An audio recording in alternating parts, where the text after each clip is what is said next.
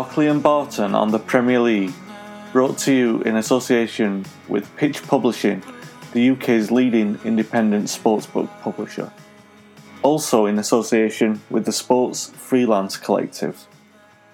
With Walk Wag Play, a dog walking and training company in Cardiff, doing right by your dog. Follow on social media at Walk Wag Play.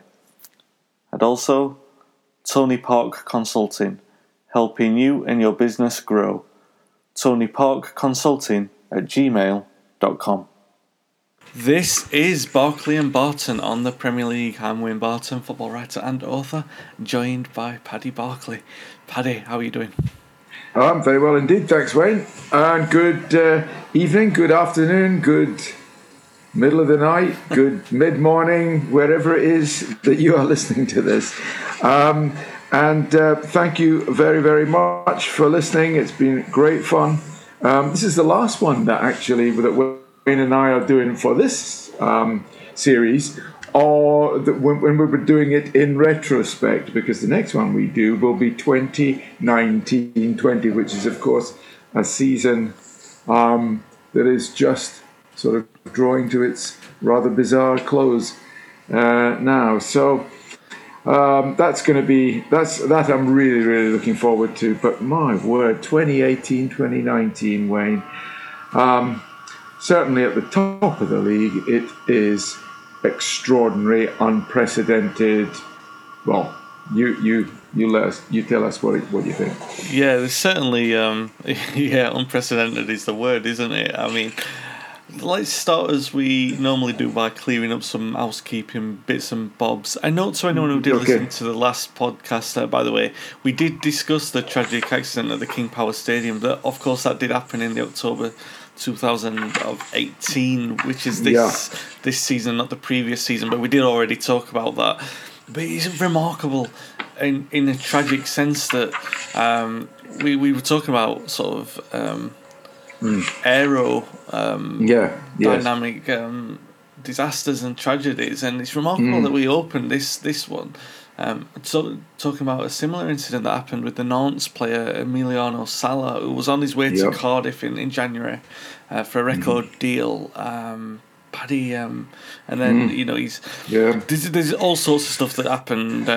Yes, well, I mean, it is a horrible coincidence that we talk about this just one episode after looking ahead with great sadness to the death in 2018 of Vishai Srivadnanaprabha, the wonderful Thai owner of Leicester City and namer of the King Power Stadium, after, of course, his company.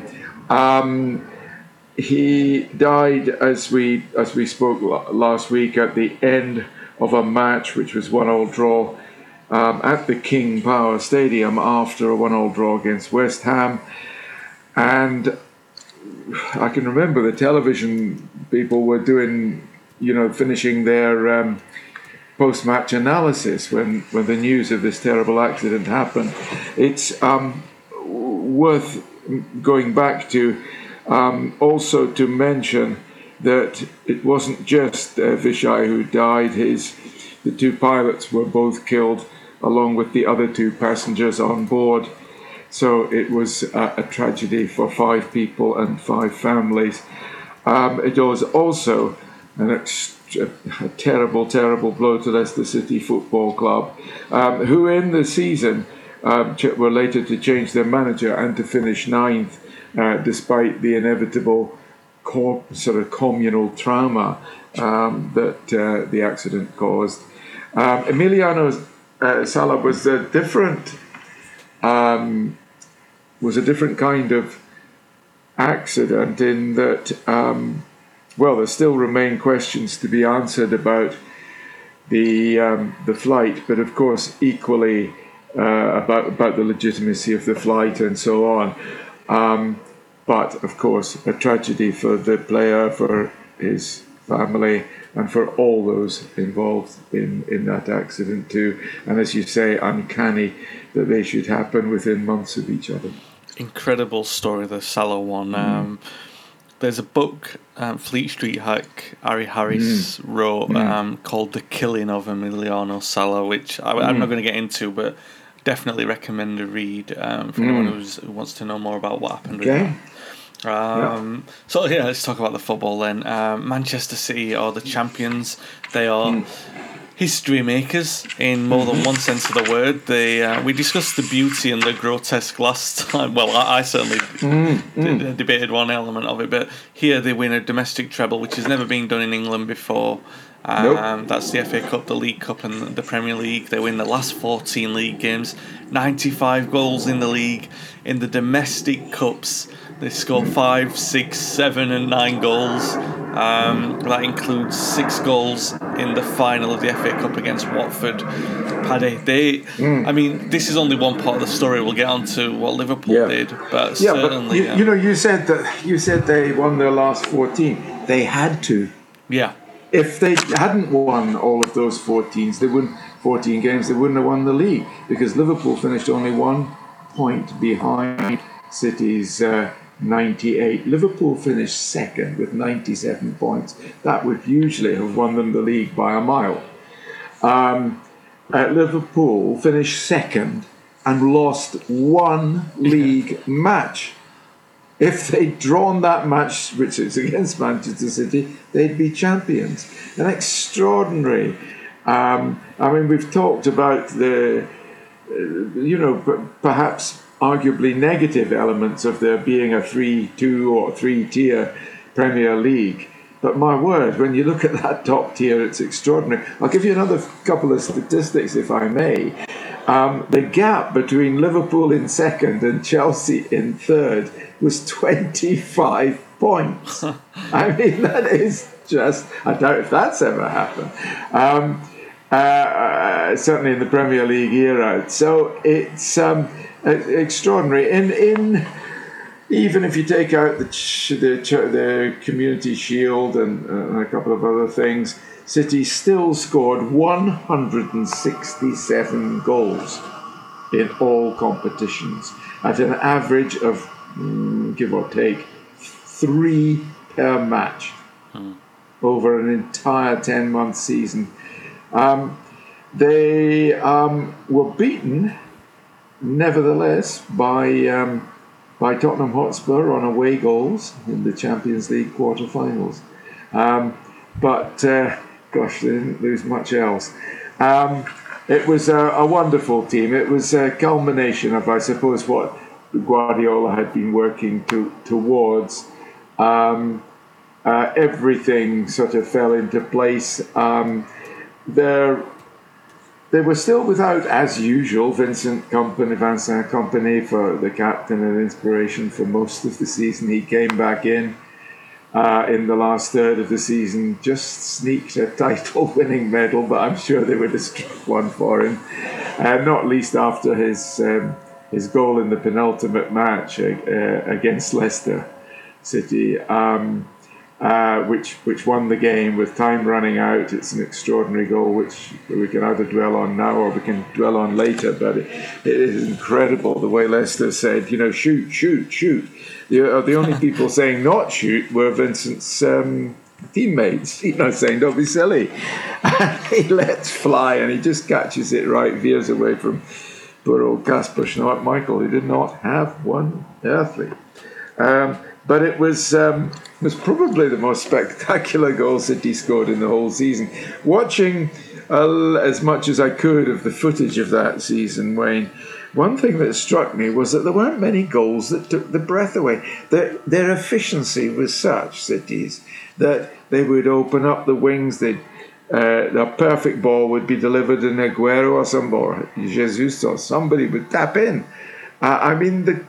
They made it look so easy so often. You mentioned the cup final, 6-0, and it was everything that Guardiola had wanted to recreate when he came from, since his days at Barcelona, and indeed during his Barcelona times. Riyad Mahrez had come from Leicester and was now fully bedded into the side. Bernardo Silva was the next David Silva. They sort of had roughly the same number of appearances, 24. Now, obviously, they rotated quite a bit. I mean, all through the season, there were frequent midfield appearances from Fernandinho, Gundogan, Bernardo and David Silva, Leroy Sané on one wing, Raheem Sterling on the next, with Mahrez around. That's just the midfield. Aymeric Laporte was, stiffening the back line considerably. And John Stones a little more solid than the previous season alongside him. And then, but Vincent Kompany's presence in those last 10 matches was vital for the stability and the leadership required to, finally, at the end, overtake Liverpool and take the title.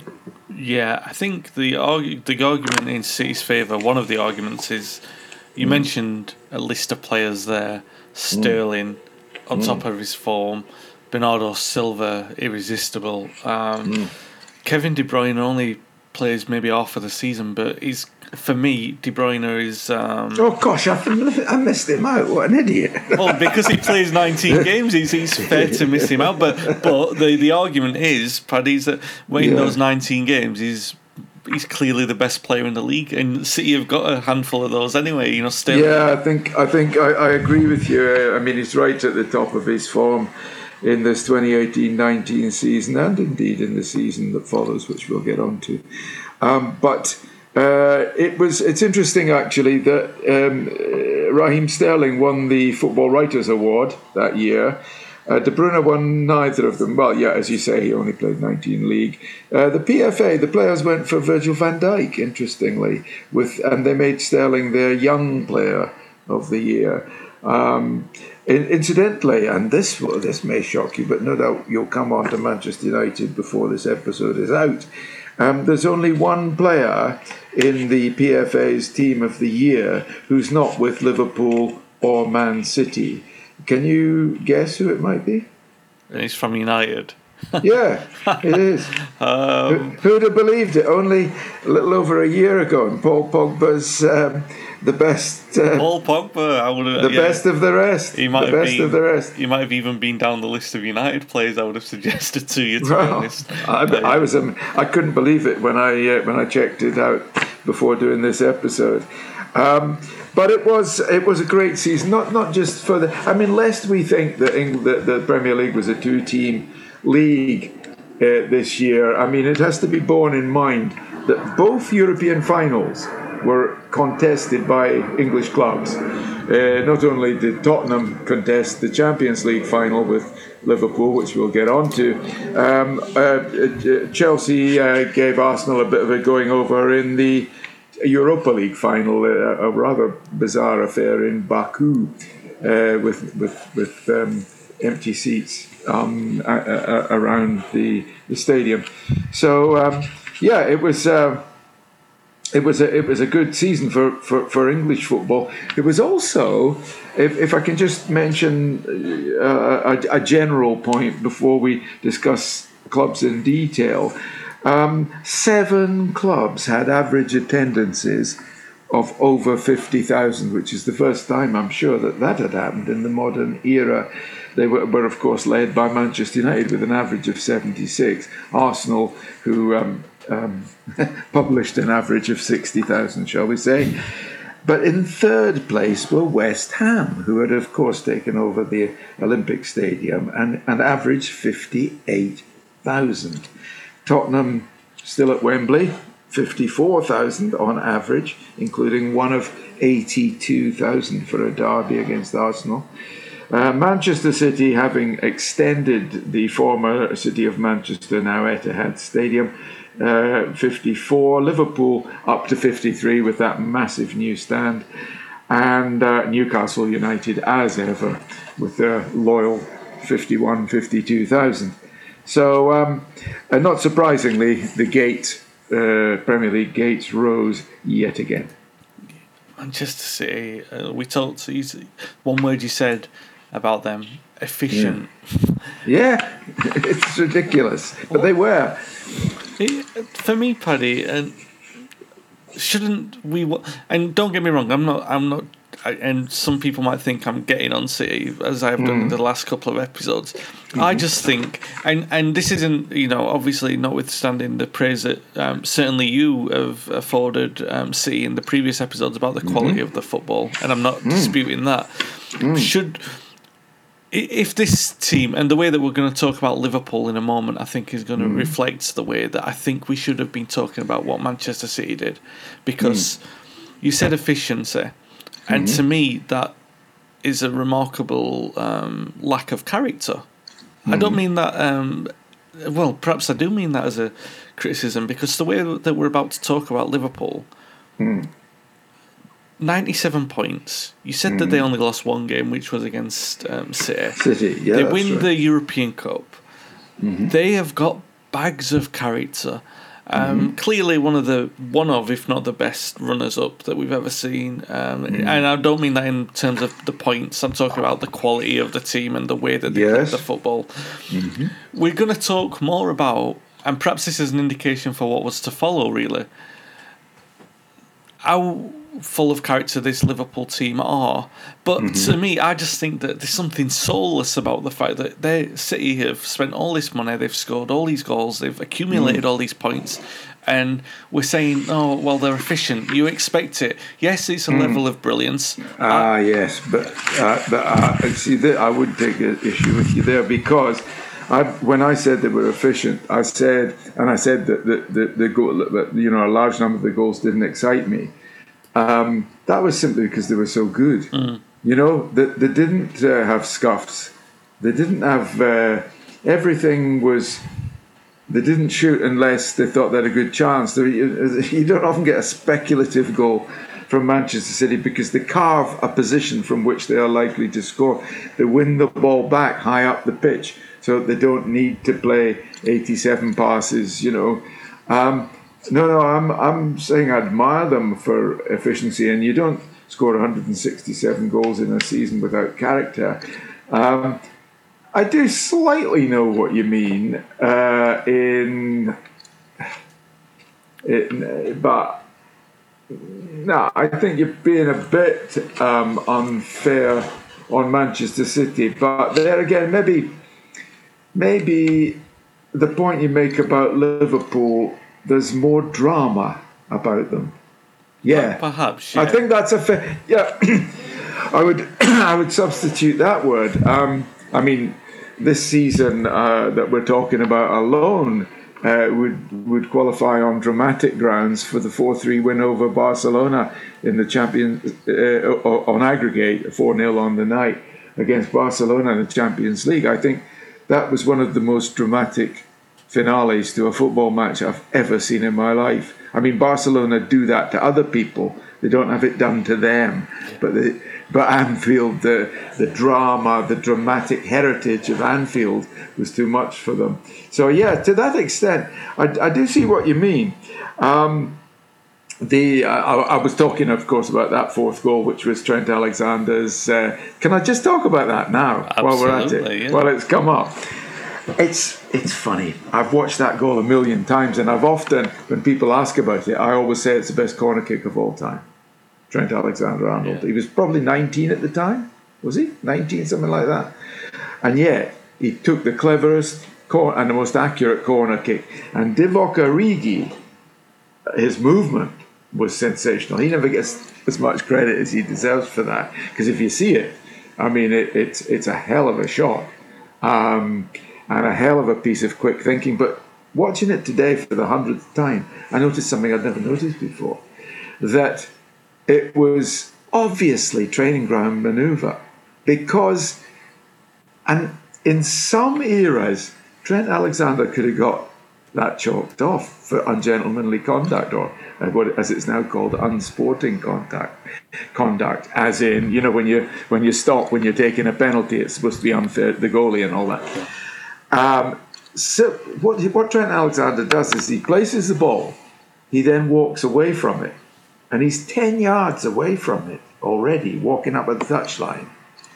when he suddenly goes back, takes it, and not one maybe one Barcelona, but not one of the Barcelona, they're all still sorting themselves out positionally for the corner. When he takes it, Origi runs in and blasts it in the net. So it was clever. It was kind of unsporting in a way. Whether the referee, I mean, you wouldn't quibble with the referee, of course, but if you look at it again, it is extraordinary, and it just proves that these great moments in football, if you keep looking at them, you'll always find something different, something that you didn't know before. Anyway, there may be people listening to this who said, "Oh no, we knew that all along," but it was, as I say, it was something that I discovered only on watching it for the 100th time. Liverpool get to the final then after that incredible comeback against Barcelona, where they come up against Spurs, who have qualified for the first Champions League final. It's a bit of a flat final. The game's pretty much killed by an early goal, an early penalty. Very unfortunate. Did you? This was against. It was crossed by Mane that had travelled a short distance, travelled a short distance when it hits Sissoko, and most people said because his arm was in an unnatural position. In other words, his arm was raised.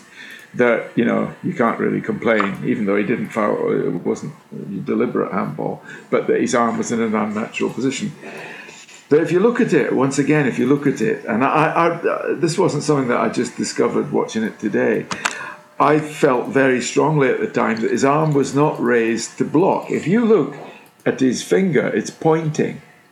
He is trying to tell a teammate to watch the back stick. Or something like that. He is watching. He's pointing. Now, why, if you were to raise your arm to stop the ball, you would have a flat palm, and he has a finger pointed into the air as if he's over his. He's trying to keep his eye on the ball, but over his shoulder, he's trying to point to some run or some position that should be picked up at the free kick, and that therefore it was a very harsh penalty. And I think on review, having an amount of time that the officials didn't have then, even though they did have VAR, that it was a very, very harsh penalty to ruin a game for. And the game was, largely conditioned by it, because from then Tottenham had majority possession, majority chances. I think I haven't looked at the stats, but I remember the game. And lost the game, but lost 2-0. I can't remember who scored the second goal even. But Origi in the last minute. Of course, it was Origi, and he scored the first goal in the semi as well. Yeah. So quite a hero of that campaign, Divock Origi. But yeah, I felt Liverpool were unlucky in the previous. One, not because the goalkeeper had a bad game, Karius had a bad game in the previous Champions League final. If one of your players has a bad game, unlucky, you just shouldn't have picked him. But where I think Liverpool were unlucky was in the injury to Mohamed Salah the year before. So they got the bad luck there when Sergio Ramos injured Salah. Midway through the first half, but they got a bit of that luck back, in my opinion, when Sissoko was awarded that penalty. Yeah, and unlike their 2005 success, so there's no drama like that, but this time round, even despite the fact that they finished second in the league, I think it's probably fair to say from this point, Liverpool are the best team in Europe, aren't they? I mean, it's a rich qualification, though. Yes, I think they've been the best since that moment, really. Yeah. They've been the number one. They did go on to win the World Championship, I think. Yeah.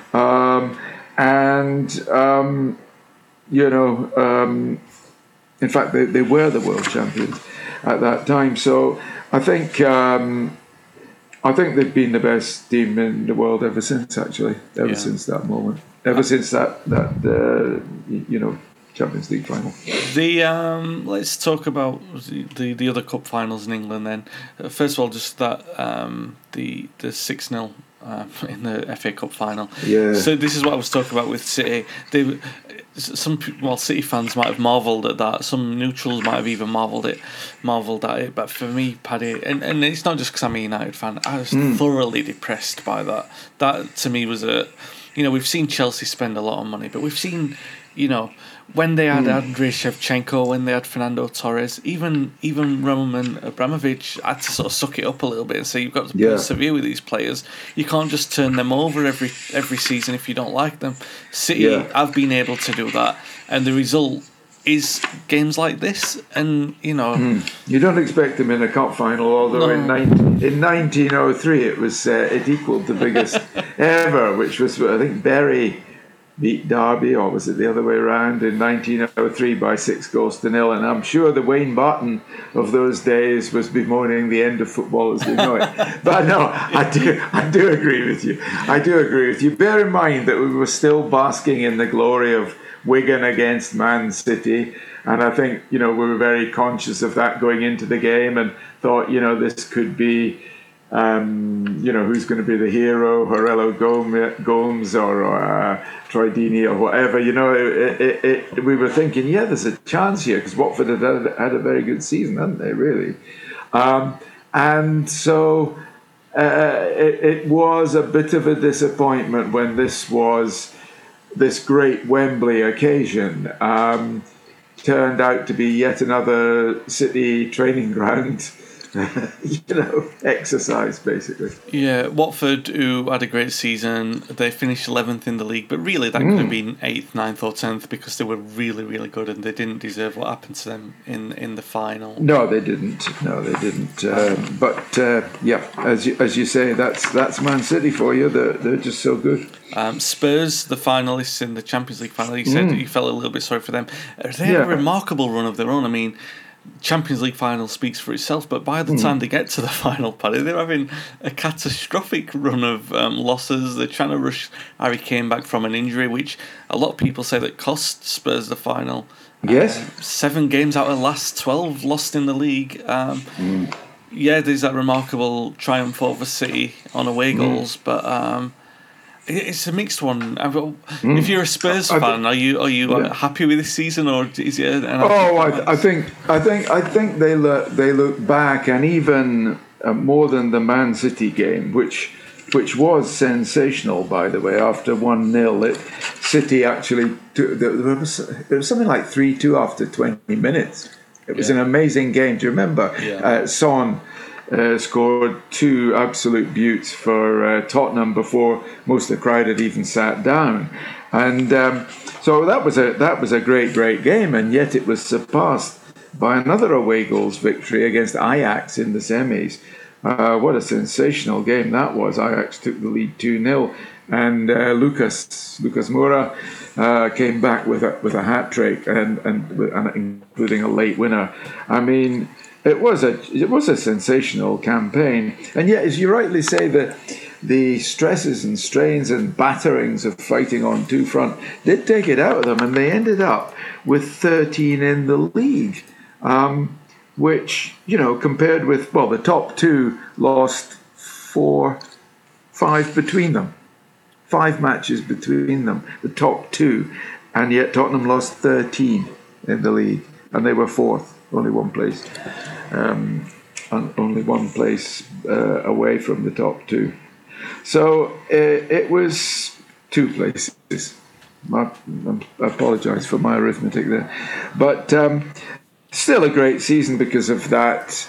I think probably the defining moment would be that last Lucas Moura goal in Amsterdam, which was incredible, because you can imagine how the Ajax fans felt. They built this wonderful new young team, as that great club has done so often before, with De Jong and all this other generation, most of which of course will be gone by the beginning of next season. But that victory was just so dramatic, and that the season will still be remembered happily, even though they slipped to 4th in the league.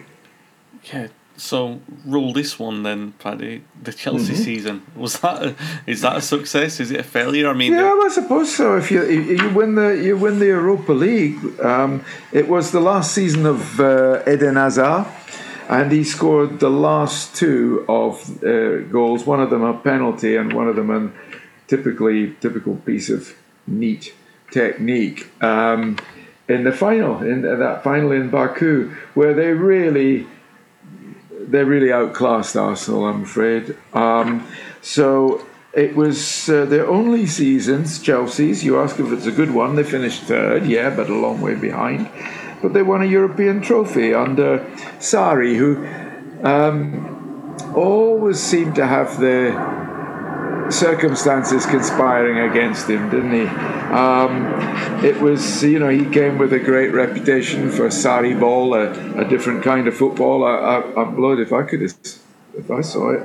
But anyway, it wasn't his fault. It was probably the publicity that was to blame for that. But it was, finished third and to win a trophy. That's a slight improvement on Antonio Conte's second season, although, of course, it was no match for Conte's first. Frank Lampard was to take over after Sarri, because Sarri never seemed as settled as, to be fair, the team was. You remember the incident with Kepa, the goalkeeper, who refused to come off, and that was appalling. I think the players should have helped Sarri out there by basically saying, get off the field, we're not restarting the game until you do, and telling the referee that. I thought his behaviour was disgusting. To be quite honest, I don't think he's that good a goalkeeper that you should make special rules for him. I thought he was probably one of the Chelsea's weaker players, along with Jorginho over the season. Jorginho, of course, has since emerged as a major force and a beautiful player to watch, but he was a bit of a weakness in that under Sarri everything had to go through him, so you knew who to pick up. And Kante, who normally played in front of the back four, played for some reason off the front, which seemed a bit odd to me. But there we go. They had very little up front, although Giroud proved his worth with a brilliant first goal in the header in the Europa League final. He didn't earn a regular place, nor did Morata, nor did Higuain. Three players with very, very big reputations, two of them having played for Real Madrid. They weren't Didier Drogba, they weren't Diego Costa. Those two lads were such a hard pair of acts to follow, and neither Morata, Giroud, nor Higuain were ever threatened to be in that class. No, Chelsea's season defined by two strange weeks in January and February. They lost 4-0 to Bournemouth in a second half capitulation. They then win 5-0 against Huddersfield the week after, or the midweek after. Then they go on to lose 6-0 at Man City in the league. And I can remember there was a passage of play towards the end of that game, where City, like you said, training exercise stuff, but they were just kicking the ball, and Chelsea didn't even bother going in to tackle them. I can remember watching it. It went viral, this sort of 30-second clip of just Chelsea maybe they're downtrodden, maybe they're beleaguered, they're low on confidence, but it's just a characteristic you wouldn't associate with this modern Chelsea side. Absolutely deflated. And that's what I mean about, is it a good... Because that, obviously, the 6-0 defeat is a low point because in the Abramovich era, because City have done what Chelsea did, but even more obscene in a way. They managed to do what Chelsea couldn't do, which is the turnover of players in such a ruthless manner, really. Even Chelsea weren't able to. I remember, was it one of the early Chelsea episodes where we talked about their outgoings, and that the team was pretty much good enough to get into the Champions League. But that was, obviously, it was a massive squad overall at the time, whereas City are almost I wouldn't say every season, because by this point Guardiola has narrowed down. You mentioned Mahrez. Yeah. He's the key signing is Mahrez, but it took a lot of turnover to get to that point. And you know that if City, let's say that they're not particularly threatened by financial fair play rules, they could do that turnover tomorrow if they wanted, and nobody else could match that. They can do the turnover, because what they can do is your financial fair play, as I understand it, doesn't include the payoffs to get people out the door, and you need to be able to get people out the door to bring in the good buys at the right time. You know, the players like Gabriel Jesus for 28 million or whatever he costs. You know, it just makes life so much easier when you can pay up somebody's contract and make it easier for them to get out the door. Yeah. And it's something I'm pretty sure that it doesn't count towards financial fair play. And at the risk of making City even more irate than they are with over this issue, I wonder if it maybe should be taken into account. Chelsea then, Europa League winners. They're against Arsenal, who, and again, we talk about mixed seasons. Arsenal, they've got life after Arsene Wenger. Careful what you wish for, Arsenal fans, because they get Unai Emery in one respect, getting to a European final is up there with the great nights in Arsenal. Well, getting there is an achievement up there with anything that Arsenal have managed before.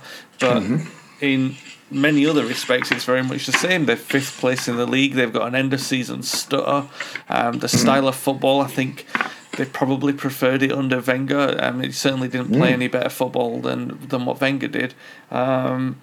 An era in which, and we talked about a growing dissent from the terrace, but this is an era in which there was certain sections of the fans who are very vocal and have got this very public platform where they probably have more influence than what they should have. I'm not saying, obviously supporters should be the most influential factor in the game, but to the fact that it's so hypercritical over every single decision made by a club, and Arsenal, who for many, many generations were the sort of byword for how a club should be run. It almost become a bit of a joke. You mentioned the owners, but it feels like there's a deep rot set in there, despite getting to the European final, Paddy.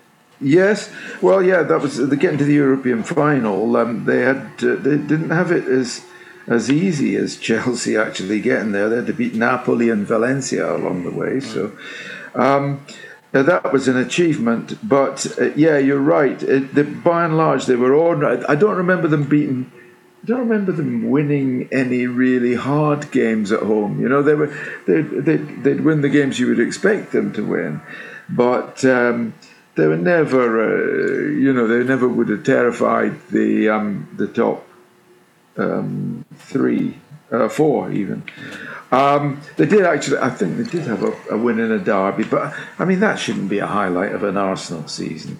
And if you go through their team, it's good players, but players who really couldn't be mentioned in the same breath as Tony Adams, Thierry Henry, Robert Pires, Freddie Ljungberg, let alone Dennis Bergkamp. And I could go Ashley Cole. I could go on forever, about the players of Wenger's first decade. And this is what the post-Wenger era leaves you with. People like Lichtsteiner, who was a good player, but at the end of his career, Mustafi, all right. Socrates, I call him. At centre half, not bad, but nothing sensational. Ditto Kolasinac. Guendouzi might still become a very good holding midfield. I mean, he's good, but I think he might develop into something special. But Torreira, Xhaka, Iwobi, well, he's gone now to Everton. Ozil by now is beginning to look a bit marginal. And it's really only Aubameyang and maybe Lacazette up front who you'd say, well, that's class. That's top class. I mean, I'm not disparaging those players. I'm just saying you can't compare them with Thierry Henry, Ashley Cole, and what's gone before. That's what I'm saying. So yeah, Arsenal really are making up the numbers club and one that is shopping at, to paraphrase a phrase used before, a club that's shopping at, excuse me, Peter Jones rather than Selfridges. Yeah, I think If that makes any sense to people who don't shop in London, I don't know. But it's the best analogy I could come up with. That's Paddy being extremely generous, I think, to compare this Arsenal team to the best Arsenal sides. Because I'm going to say this is, when life started turning sour for Wenger at Arsenal, turn the clock back. You don't need to turn the clock back 20 years. You can turn it back 10 years, and you look at that team and Diaby, Sanger, Fabregas, Toure, Nasri. Do you know it's a jump from that, isn't it? It's I mean, we could go on. As you say, Van Persie. Yeah. I mean, it's once again, you'd say to Unai Emery to get to a European final and finish fifth with that team is about what you'd expect. You certainly wouldn't expect too much more. Yeah, well, Arsenal fans do, and they'll be getting Emery out very soon. While we're talking about big clubs underperforming, let's get that salt rubbed in. Oh, you're going to get on to Fulham, are you? All right, okay, fair enough. But as long as you let me get on to Fulham later, because it is our season in the Premier League. But I guess you're going to talk about Man United now. I mean, someone's got to. Yeah, Jose Mourinho decided he was going to burn the house down. Good grief. The worst start to a season for 28 years. The numbers were horrific. He has a public falling out with Ed Woodward in the summer. He wants centre-offs. He wants wingers. He doesn't get them.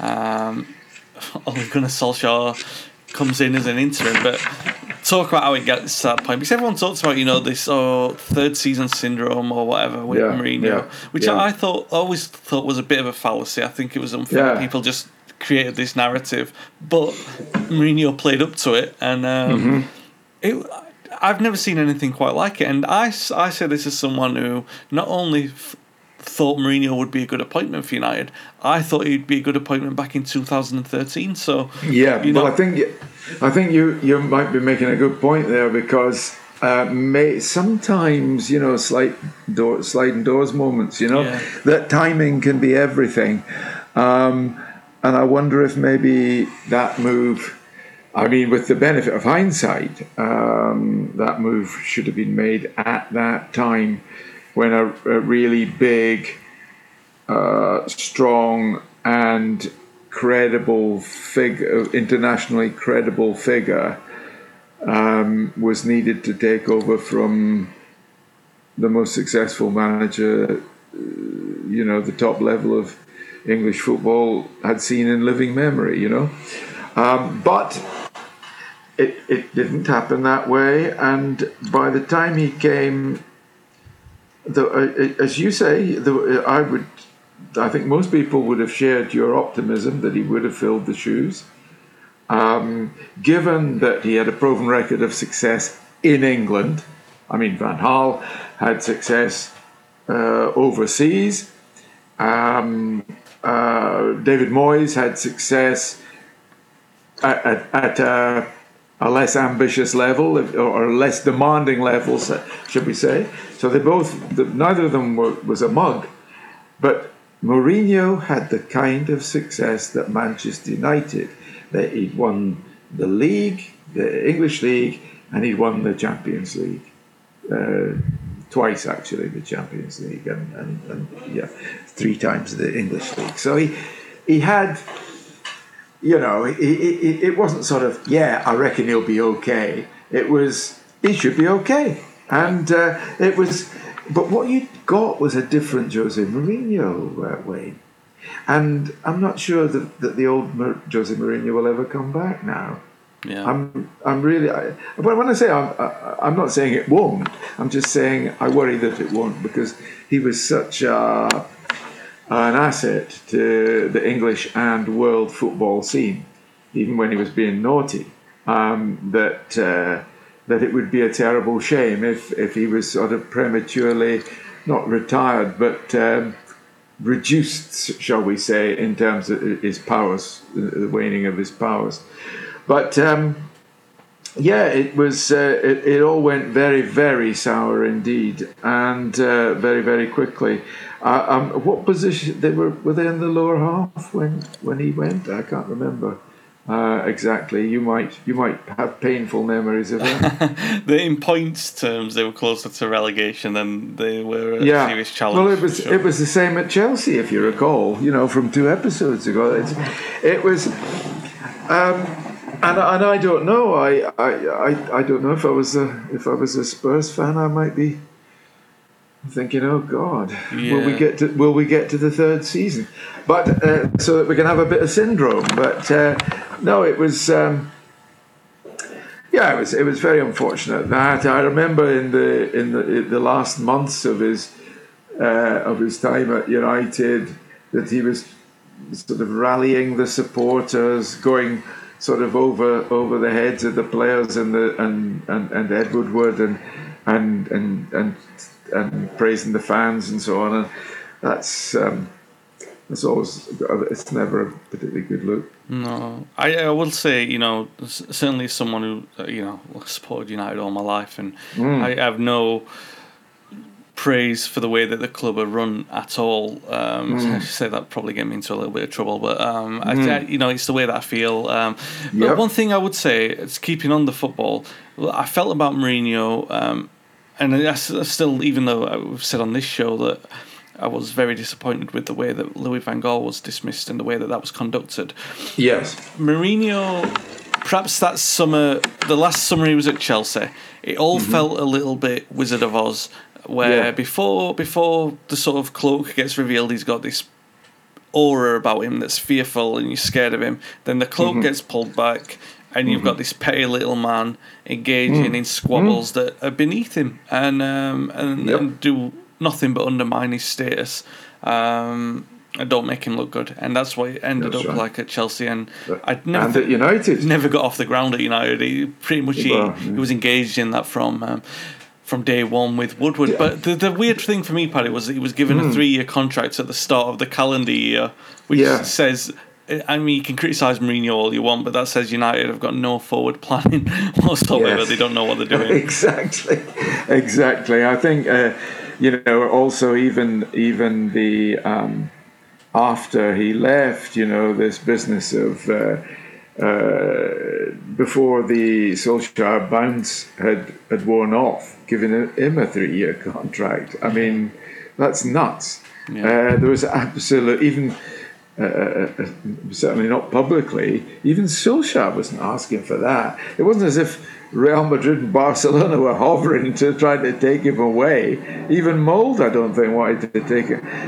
Without bother. It was just a bizarre turn of events. And of course, the predictable happened. Those of us, unlike Ed, who've sort of studied football at close quarters for many, many decades, it always happens like that. You give them the contract and the players ease off. And anyway, it's all turned out for the best, I think, I hope, and I pray, because I like Solskjaer. And I like his attitude. It's very Manchester United. And so I hope he succeeds. And the signs certainly are that Woodward and he may well be proved right in the long run. Yeah, happy, prudent accident, I would say. But let's talk about a couple of coaches who certainly emerged from this season with a lot of praise and a lot of stock. Brendan Rodgers, he left Liverpool under a cloud. He'd become something of a caricature, which was very unfair because of the way that he'd improved Liverpool. And probably up until this point, up until Jurgen Klopp came in, certainly. Rodgers as Liverpool might have been the best, most attractive Liverpool in the league. Yep, definitely, without shadow of doubt. Yeah. I don't think I was never really particularly subscribe to that cloud that he left on, but he did.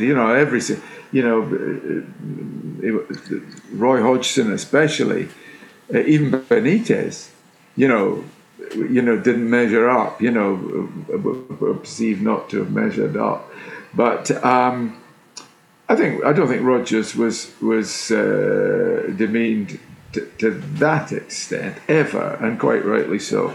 But yes, he felt he had to prove himself. Steven Gerrard may prove me wrong, but a pretty reliable way of rebooting your reputation is to go to one or other of the old firm.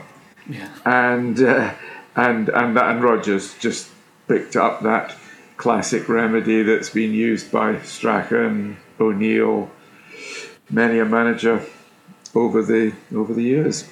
Yeah, and he did. And came back from Celtic with his reputation restored. Yeah, did great jobs at Leicester, and in a funny way, when the bigger jobs are going again, I think he was pretty much he was getting linked with them as soon as the summer after that, because I think even Arsenal fans were sort of like, I think we should have took a chance on this guy rather than the one that we did.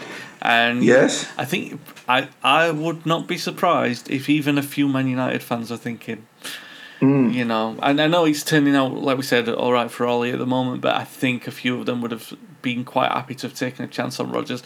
On Rodgers, yes. That's it's true. He did steady the ship at Leicester. Claude Puel was in charge at the time of the accident. Yeah.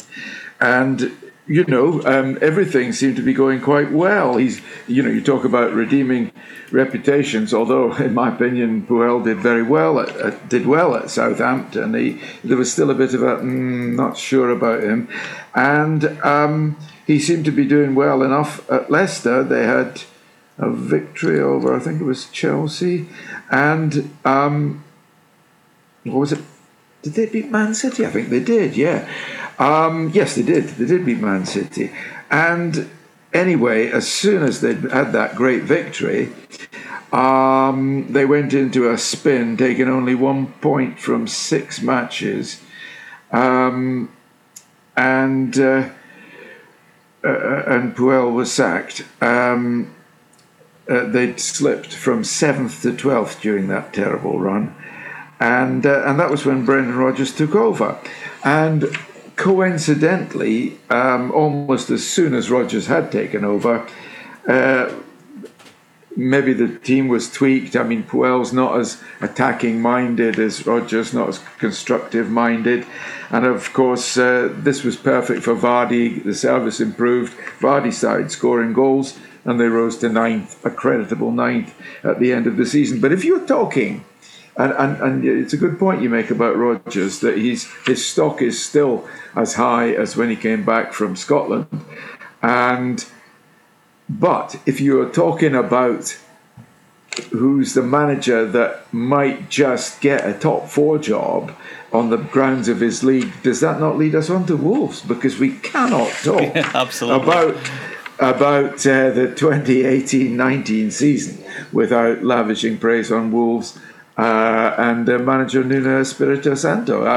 Both he and Rodgers would be in the frame for if a current Premier League manager was wanted for a top job, wouldn't they? Yeah, I was going to say, or should we say Wolverhampton of Portugal, as the case. Yes, exactly. You talk about wanderers. Well, half of Europe wandered into Molineux after they'd got promotion in Nuno Espirito Santo's first season. Now, it has to be said that the ownership model at Wolves is controversial. They are perceived to be run by Pedro, or influenced greatly by Pedro Mendes, George Mendes. Pedro Mendes has scored a goal that never was. But George Mendes, of course, who's the agent of Jose Mourinho, and scored a goal that Roy Carroll dragged out of the net. No, he is, super agent, a very sort of glamorous character, and Cristiano Ronaldo, Jose Mourinho. He had a stable of stars, and he has become involved in this Wolverhampton project. At the start, after getting up, they brought in virtually an entire team. I mean, let me just go through some of the names of the people who came in at the start of this 2018-19 season. Well, Jimenez, arguably the most important player that came in, Raul Jimenez, wonderful centre forward in my opinion. Willy Bolly, terrific centre back, especially in a 3, which is what they use. Jota, Vinagre, João Moutinho, at one time one of the best scheming midfield players, up there with Modric as one of the best in the world. Adama Traore, who's, they've got the best out of him at last at Wolves. Johnny Dendoncker, Rui Patricio, the goalie. Ruben Neves, I think, was already there. But, I mean, that's virtually a whole team that's come in using George Mendes's contacts. Now, as I say, it's a controversial ownership model. It's only a personal opinion. I can't see anything wrong with it. Nothing at all. I think it's proved itself at Liverpool, at Wolverhampton, and I don't have any reservations about it as long as it's all done above board and nobody's denying anything, and they've been a credit to the Premier League since they came back up. Yeah. What do you reckon? Do you have a problem with the ownership model? No, I did find it a little bit bizarre, but the fact that there's so many Portuguese players going in, but it is what it is, and I think as long as they're not breaking the financial fair play rules, it was the same as Watford really, but done with much more success. The Watford with the Udinese link up. But we all thought at the time, and we'll talk about Watford in a moment. We have done about Watford and the way that they've done well. Yeah. But Wolves, more than Watford, played very attractive football, and this is the influence of Santo, isn't it? Santo, definitely. Wins over Chelsea, over Spurs, over United, over Arsenal. And as we've said in earlier episodes about some teams who do this, they deserve those wins. They look like the better team in those games. So 7th place for them is richly deserved. And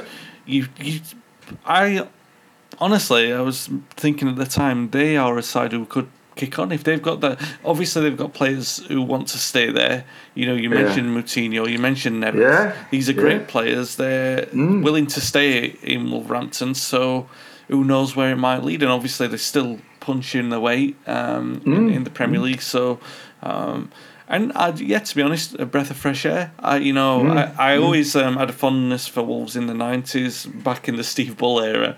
But Molineux, a famous old ground. The old gold is always attractive to look at as well. Yes, that's true. So it's good to have a team like that with such a strong tradition in British football history, to see them in the top division. Yeah, proper football town. Yeah, proper football town. Do you like Elgar's music? Do you? No, it's not that. It's not as daft a question as it sounds. I'm not changing the subject. Do you like Elgar's music? Sure. Well, Elgar was a fan of Wolves. There you go. He's got good taste. Exactly. It's a bit better than what it's Simply Red. I mean, I think Elgar's a cut above him. Good though he is. I hope Mick Hucknall's not listening to this. Sorry if you are. I'm very, very sorry. I didn't mean it. I meant different. Other managers, obviously Wolves staying faithful to Nuno Santo through their promotion and everything. Everton, this is one thing I never really got under Sam Allardyce's last few jobs. It seems like he does a really good job, and it's thanks Sam, but we're going to move on to the flavour of the month. I know. And they do that with Marco Silva, who did a decent job at Hull. To be fair, I mean, look, they finished 8th, but he's definitely a good season for them. But they've put a bit more money in, though. I mean, you can that you can tell that Moshiri's calm and alongside Bill Kenwright, and there's a little bit more financial clout. Expressed in signings, good signings like Richarlison, who's really made a good impact and is still doing so. Gylfi Sigurdsson.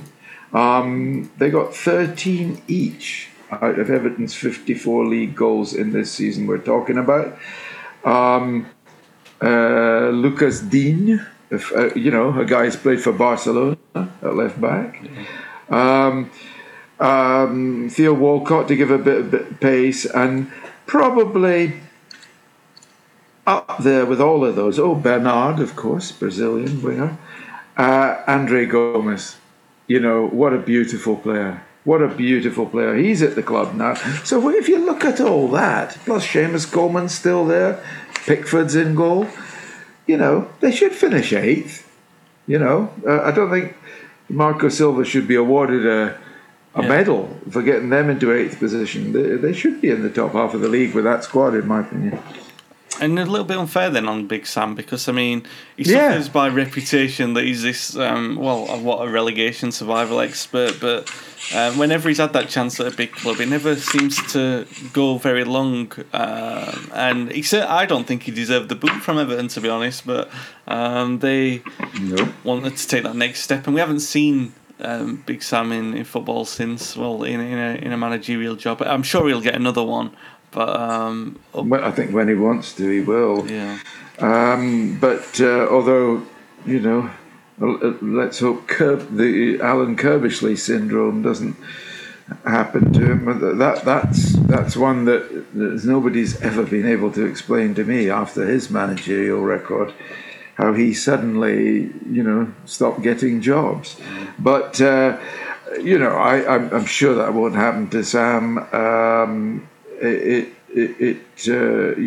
record really would appear to qualify him for a good job.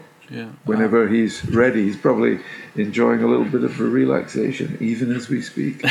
Is Sam relaxing? Probably. Some records set this season, Paddy. Not least in the relegation. I'm sorry, but let's pick on Huddersfield first. Yeah, and I can then give full vent to my spleen on Fulham. Huddersfield, yes. David Wagner kept them up in the previous season we discussed, 27-18, and was rightly given a lot of credit for that. But he went in mid-season after they'd had only 2 wins in the first half of the season. And would you believe it, results got worse. They only got 1 win in the second half of the season. At least, under Wagner they'd managed wins over Fulham and Wolves, believe it or not, and they later completed the double over Wolves. How amazing. They were knocked out in the very first match in the Carabao Cup, the EFL Cup, and they were also knocked out in their first match in the FA Cup. They scored 22 goals in their 38 league matches, so there's just nothing you can say. Aaron Moy went down with them, but of course the market made sure that he, probably the classiest player at the club, came back. Now, only one place above them were my favourite English club, my local club, and a club for which I have a season ticket, and I refer, of course, to Fulham. And I shall use the we. It's terrible, really. When I was a journalist, I would have shot myself for doing that. But now that I'm an ex-journalist, I can be biased. And Fulham finished second bottom because Huddersfield were so poor, but really we were rubbish that season. What we did was fix something that wasn't broken. We got promotion in the playoff spots with a team that was a progressive footballing team under Slaviša Jokanovic. It played football. It was never going to take the Premier League by storm. We were a little bit short of quality in several positions, but at least Slavica Djukanovic's team had a style which presumably, had he been able to stay, he could have strengthened in the normal way. But instead, the other staff members, backed by the man who runs the club, the son of the owner, Tony Khan, they knew better. They were subscribed to this sort of Moneyball principle. And don't get me wrong, other clubs, not least Fulham's neighbours Brentford, have done very well out of using the Moneyball, the statistical-based model very, very well. We did it very, very badly in the summer of 2018, buying a load of rubbish and spending huge amounts of money on it. I think we must have spent something like 150 million.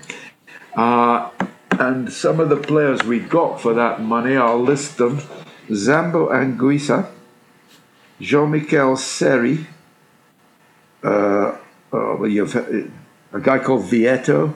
I think he was free, but even at that, he was overpriced. Well, you'll have heard of Andre Schürrle. But the trouble with Schürrle, he did score about half a dozen goals, but he wasn't really the type you'd want when you're under the cosh, you know. He didn't have a lot of determination about him, which presumably is why Chelsea let him go. Could score a goal, he could shoot. It wasn't as bad as some of the others, but really it was terrible. There was a guy called Maxime Le Marchand still at the club. They paid a lot for him, and he was a decent player, but he wasn't Joe Bryant. Was another a good player at championship level, but not the kind of person you would get to. Well, we already had Joe Bryant, but not Le Marchand. He wasn't the kind of guy you'd buy to change you from a championship side into a Premier League side. He was a good player, but no more. So we just basically threw away 150 million, and consequently, our style of play was different. We had Claudio Ranieri, who was the long ball counter-attacker to Jamie Vardy. That was his preferred style, whereas Slavica Jovanovic liked to play through the likes of Tom Kearney, passing game. Tom Kearney, Kevin McDonald, players like that. So we just were betwixt and between, and our best player, although he did Mitro, I call him, but his name is Alexander Mitrovic. But he's terrific. He scored 11 goals in this poor side, outclassed side, to be quite honest, which was greatly to his credit. But we didn't have much else, and we were really, it was just Huddersfield that kept us off the bottom of the league, and finished second bottom. Got changed manager yet again towards the end of the season in a desperate attempt to miss relegation. Ranieri went unmourned, not as a bloke, but for his football style, buzzed by the fans. And in came ex-player Scott Parker, who has since turned Fulham back into the footballing Fulham that the fans liked and were very happy with. And that's great. And we now have the Kevin McDonald and Tom Kearney style of football back, and we're very happy with that. So, but it was too late to say. Scott got 3 successive wins in April, which raised a bit of hope, but not really. We knew we were going down, and sure enough, those wins came too late. It was a difficult one for Fulham, but he said all that money was spent, and then really the two bright spots for me, you mentioned Mitrovic, but there's Ryan Sessegnon, very highly rated, clever left-sided player who perhaps didn't make the impression on the Premier League that he was tipped to. But I didn't. I mentioned the young players only because Fulham set a record this season. Yeah. Harvey Elliott becomes the youngest ever Premier League player. Now with Liverpool, he got nicked. He was only 16 years and a few weeks, I think. 30 days. 30 days, yeah. And yes, Harvey Elliott. Well, I saw him play for Liverpool on the telly when they chucked their youth team in for some cup ties during the season that is yet to finish.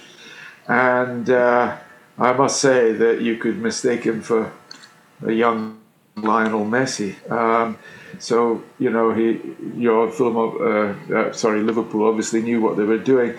We were also deprived of another academy product when Ryan Sessegnon went to Tottenham, and he'll always be loved at Fulham because he's a Fulham fan, came through the academy, like Harvey Elliott, and like his brother, Stefan Sessegnon, who's in the current squad. But I think everybody felt that Sessegnon had it was right for him to move on to Tottenham where he is now, and Fulham didn't get the kind of fee. At one time they were talking about 50 million, but Ryan, I'll never forget. Is the first home league game. I can't remember who it was against. It was against Crystal Palace. Wan-Bissaka was the man of the match. It was sensational. And Ryan tried to run someone. It might have been Wan-Bissaka. Big mistake. I mean, and I think, I may be wrong, but I got the impression that this was probably the first time in his life that this phenomenal talent called Ryan Sessegnon had ever found himself second best.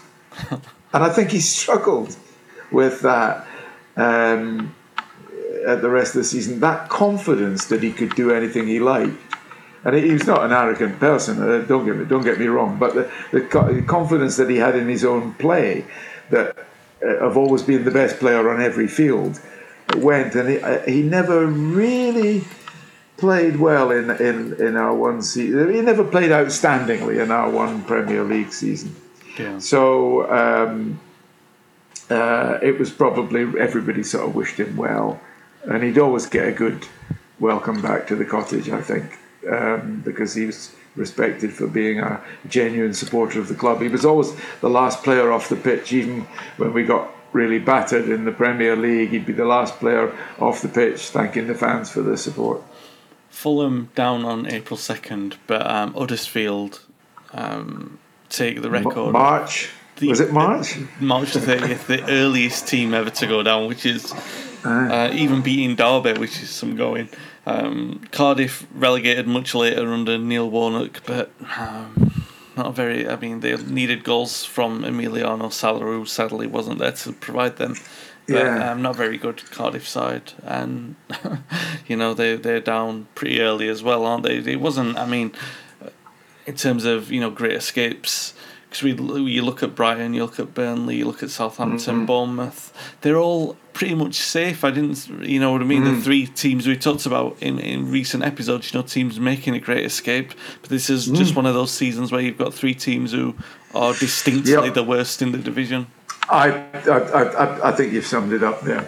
Yeah.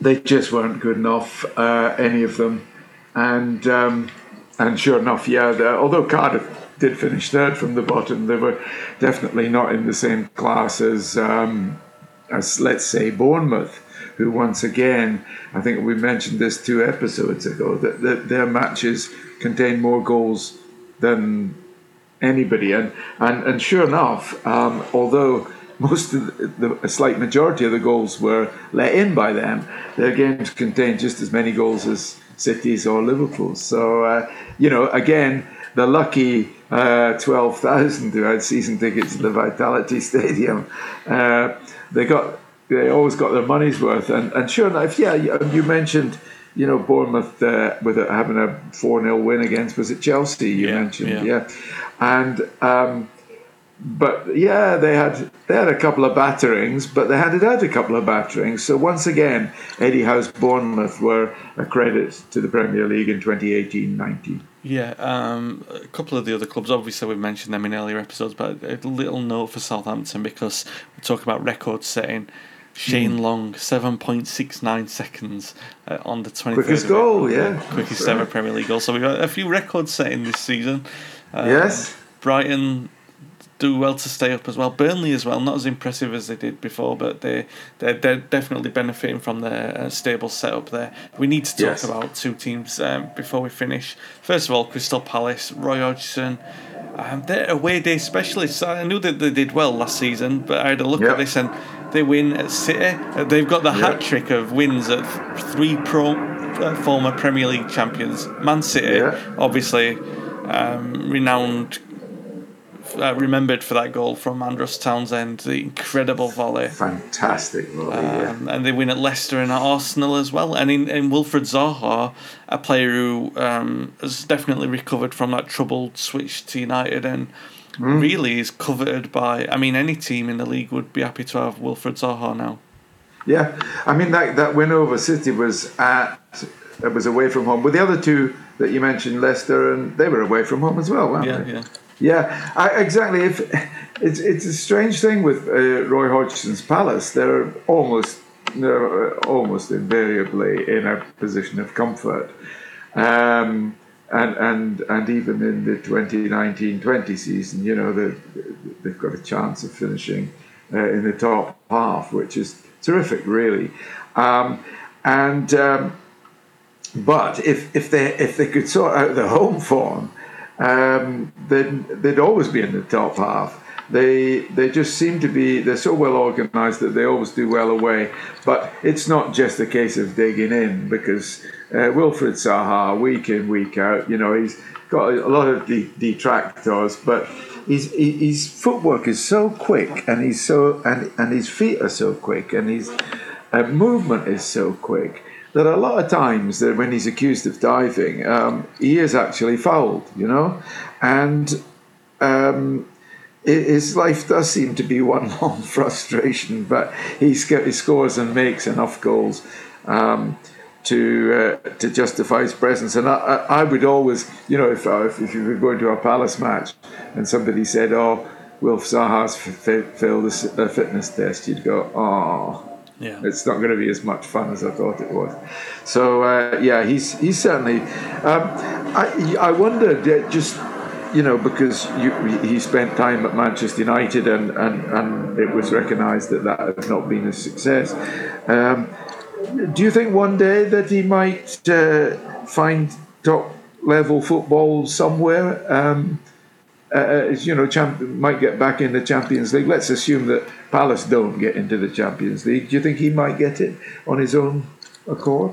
Possibly. I mean, the talk before that, I think it was probably before this season, that we're talking about. He wanted to move to Spurs because Spurs were interested in signing him. Yeah. And I think he put in a transfer request. So I think, you know, I think he'd go into the first team at Spurs and do very well there. I don't think there's any doubt about that. But we should say then that that's of immense credit to Roy Hodgson to sort of stave off that interest and say, do you know what? No, it's enough in this Premier League to survive, but he's doing more than that. He's saying, no, I want to entertain the fans who turn up on Saturday. And what an incredible thing to say about a manager who could retire tomorrow.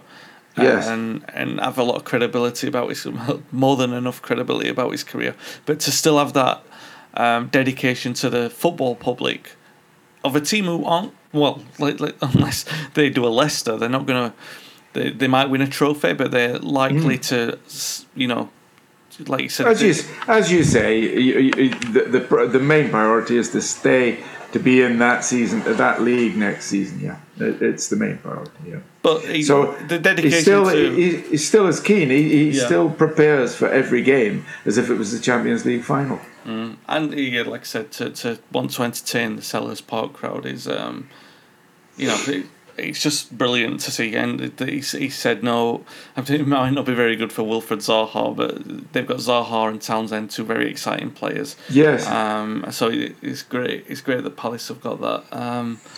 But, oh, God, talk about teams with ambition and drama, Newcastle United, they can be the team that we finish on today, because Rafa Benitez, we talked about the power struggle that he has on Tyneside and the fact that he was a popular manager there, and they've got obviously very unpopular owners.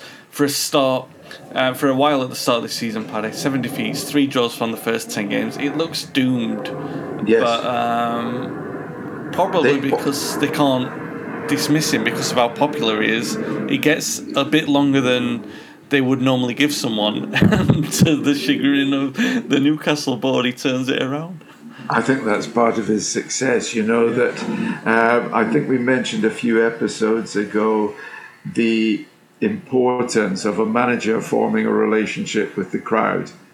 Now, Jurgen Klopp at Liverpool, because it's so very important in terms of your power, because if the crowd aren't going to blame the manager, then the players know that they have to perform, and it's a really good aspect of management. And Klopp did it in a very different way by basically, the charm offensive would be wrong, but he just simply placed his personality in front of them, and they went, "Oh my God, we just love this guy. We'd run through brick walls, never mind the players for him."